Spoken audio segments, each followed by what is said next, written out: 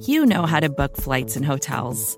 All you're missing is a tool to help you plan that unbelievable travel experience. That's why you need Viator. Book guided tours, excursions, and more in one place. There are over 300,000 travel experiences to choose from, so you can find something for everyone. And Viator offers free cancellation and 24/7 customer support for worry-free travel. Download the Viator app now and use code Viator10 for 10% off your first booking in the app. Find travel experiences for you. Do more with Viator. Hey, everybody.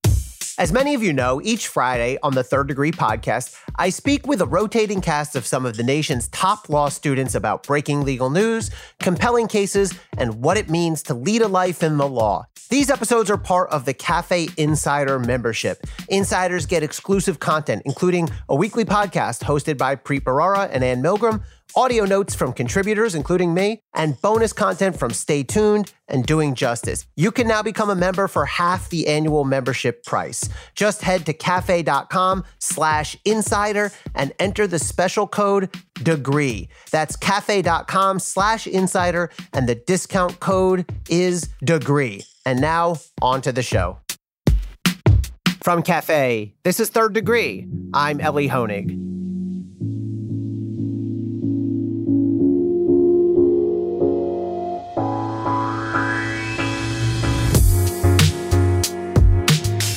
It is now a misdemeanor in Georgia to give food or water to people who wait online to vote. That's right.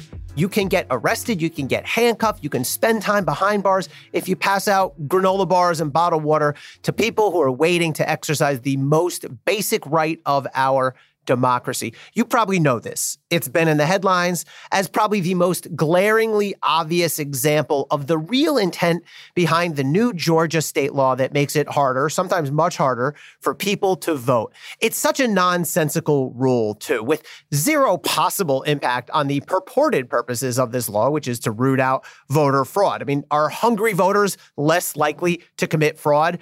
And as my friend Dan Goldman pointed out on Twitter recently, this will probably even backfire because it lays bare the real intent here, which is to suppress votes. Indeed, this no food, no water rule has played disastrously in the public sphere. Even Senator Lindsey Graham, yes, Lindsey Graham has said he doesn't see the point. And by the way, it won't play well in court.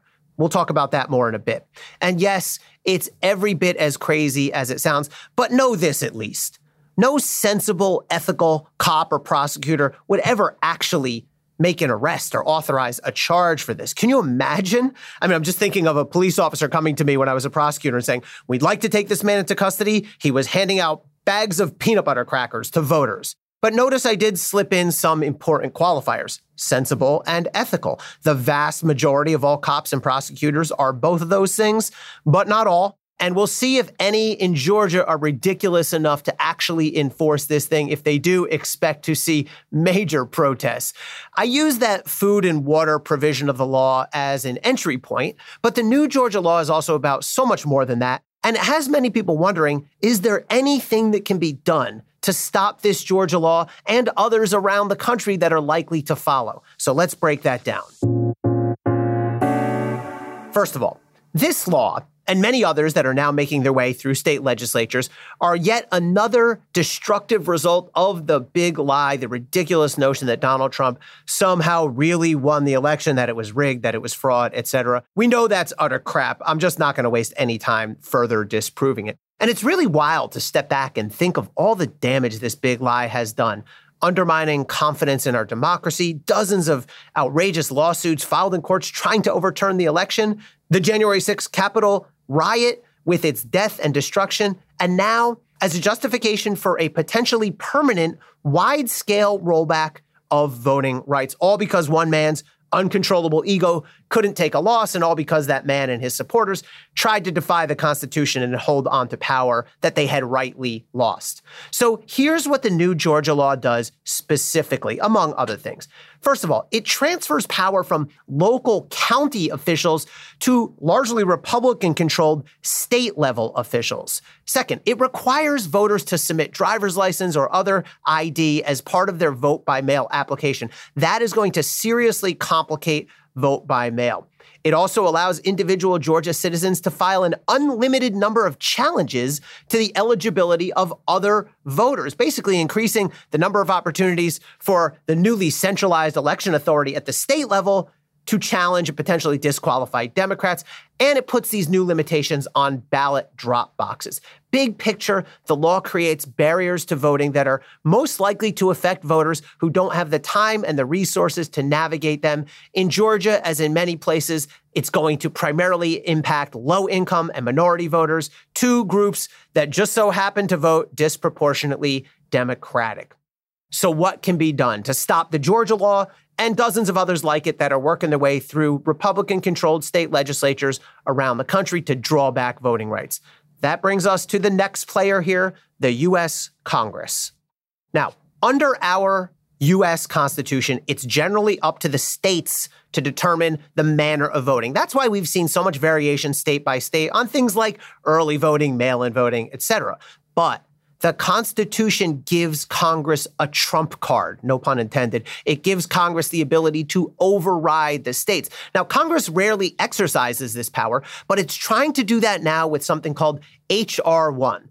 H.R. 1 is a bill. It's a proposed law. If it passes, it would create a new national automatic voter registration system that would require voters to opt out rather than opt in. That would lead to a lot more people being registered. It would require at least 15 consecutive days of early voting for federal elections, and it would prohibit states from restricting a person's ability to vote by mail. Now, H.R. 1 has already passed the House by a 220 to 210 vote. It was nearly a straight party line vote. One Democrat voted no. Two Republicans did not vote at all.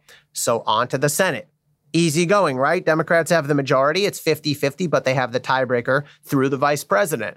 The problem, of course, is the filibuster. This is an internal Senate rule saying that any member can block a bill by promising to filibuster. In the old days, you had to actually get up and talk. The famous example is Jimmy Stewart in the movie Mr. Smith Goes to Washington. Senator, yield. No, sir, I will not yield. The better example to me is Amy Poehler playing Leslie Knope in roller skates on the TV show Parks and Rec. I will not yield, nor will I yield for the rest of the evening. A filibuster? Now the Senate has gone soft. You don't have to stand up and read. All you have to do is say you intend to filibuster. And if that happens, then it takes 60 votes to overcome. So in essence, you would need all 50 Democrats plus 10 Republicans. That ain't going to happen. It's not even clear all 50 Democrats are on board. So there's now talk of suspending or changing the filibuster rule. I'm going to tell you straight up, that's a tough putt. Prominent defendants, including Joe Biden himself, have long been against changing the filibuster. And once you get rid of the filibuster, it's gone. Both ways. Just as Democrats might benefit now, they'll certainly regret it if and when they're in the minority again. Now, there are proposed revisions saying, well, let's not get rid of it, let's just change it. But that's really a thin distinction. People are saying, well, maybe we abolish the filibuster, but only for voting rights and civil rights. Well, guess what happens when the Republicans become the majority? And they will again someday. They'll do the same thing. They'll say, well, we're going to suspend the filibuster for the issues that we care about the most. People who understand Congress well seem, frankly, skeptical at best that this thing will pass the Senate as is. Could it be revised and maybe win more of a consensus? Perhaps. If it does not, then there's only one other way to challenge the Georgia law and others like it, and that is through the courts. So let's talk about lawsuits. President Biden said the other day that DOJ is taking a look at the Georgia situation. What does that mean? That means DOJ is gathering evidence and data and assessing the law, and they could well decide to challenge the Georgia law and others like it in federal court. By the way, even if DOJ decides against filing a lawsuit, somebody else will surely file a legal challenge. We're already starting to see them. We will likely see a more coordinated effort led by Democratic election lawyer Mark Elias, who annihilated the Republican efforts to overturn the 2020 election. But, and I think Mark Elias would agree with this, it still matters a lot whether DOJ launches these legal challenges, because that DOJ seal carries an awful lot of weight in the courtroom and for the American public. Will these lawsuits succeed? Hard to say. In the lower courts, the federal district court, the courts of appeals, it's going to depend very heavily on which judge gets drawn or assigned randomly to each case. Get the right or wrong, depending on your perspective, district court judge or court of appeals panel, which is 3 judges, and that could be dispositive. But we do know this. any case that ends up in the U.S. Supreme Court, and whoever loses below certainly will try to get the case up there, that'll be a steep uphill climb for anyone challenging the Georgia law.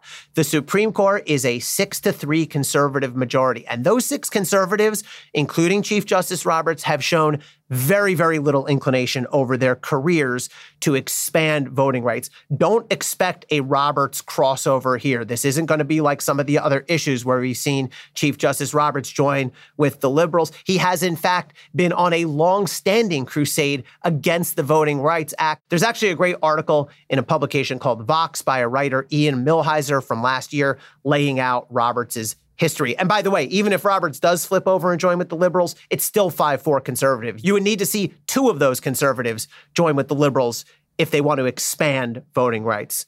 The Georgia law is just the first of what likely will be many more to come, and this will be a monumental challenge to Democrats and to anybody opposed to needless restriction of voting rights. There are Republicans who are against this stuff as well. This will be a political fight, and it will be a legal one, and it will be playing out over the coming months and well beyond.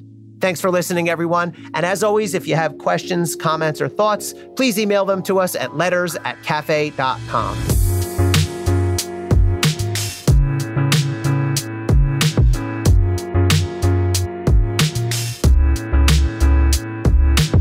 Third Degree is presented by Cafe Studios. Your host is Ellie Honig. The executive producer is Tamara Sepper. The senior producer is Adam Waller. The technical director is David Tadashore. The audio and music producer is Nat Weiner. And the Cafe team is Matthew Billy, David Kurlander, Sam Ozer-Staten, Noah Azulai, Jake Kaplan, Jeff Eisenman, Chris Boylan, Sean Walsh, and Margot Malley.